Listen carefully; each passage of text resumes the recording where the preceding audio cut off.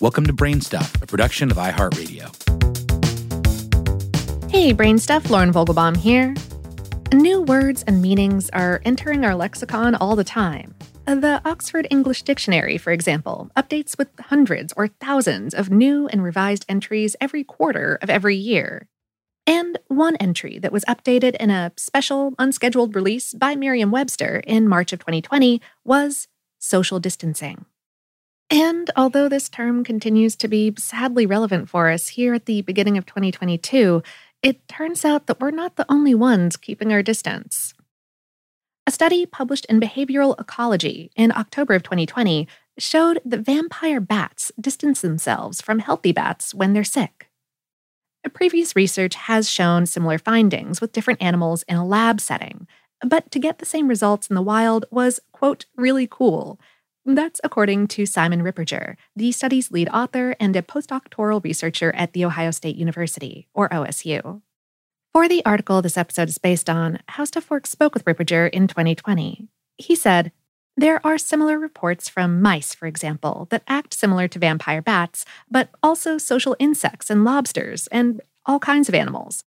It's really exciting to see that experiments from the lab and in the wild give the same results.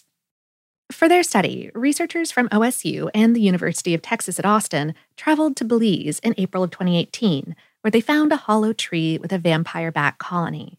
They blocked every exit from the tree but one and used a hand net to cover this exit. The team then captured 31 female vampire bats and injected 16 of them with a substance that made them feel sick but didn't give the bats any disease. The substance kicked in after 3 hours and lasted for around 6 to 12 hours. They injected the other control group of bats with saline as a placebo. This didn't make the bats feel sick, but controlled for any effects that the act of being injected might have had. Then they glued miniature computer sensors to the backs of every bat before returning them to their home. Ripperger said, the sensors started collecting data on associations. All these tiny backpacks, they talk to each other, and we know 24/7 who has been near whom. A technology like this will help researchers get rich data sets and a deeper understanding of the consequences of such pathogen spreads in populations. For 3 days, researchers tracked the bats' movements and social encounters in real time during the 6-hour treatment period. The scientists found the sick bats spent 25 fewer minutes interacting and socialized with 4 fewer bats than their healthy group mates did during the treatment period. Also, the healthy bats had a 49% chance of associating with a healthy bat, while the sick bats only had a 35% chance of associating with another sick bat. While the control bats normally associated for 15 minutes an hour, the sick and healthy bats only associated for 10 minutes each hour. Ripperger said, we saw increased sleep and reduced movements in the sick bats. Changes in behavior can really change how a pathogen spreads. And that is why health experts have advised us to socially distance during the COVID-19 pandemic. Social distancing means keeping a safe space of at least 6 feet or about 2 meters or 2 arms length between you and people who are not in your household.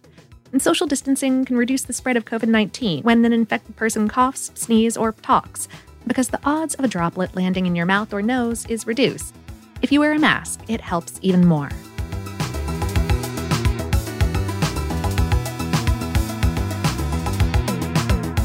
Today's episode is based on the article Socially Distancing When Ill is Natural. Just Look at Vampire Bats on HowStuffWorks.com, written by Francisco Guzman. Brainstuff is a production of iHeartRadio in partnership with HowStuffWorks.com and is produced by Tyler Klang. For more podcasts from iHeartRadio, visit the iHeartRadio app, Apple Podcasts, or wherever you listen to your favorite shows.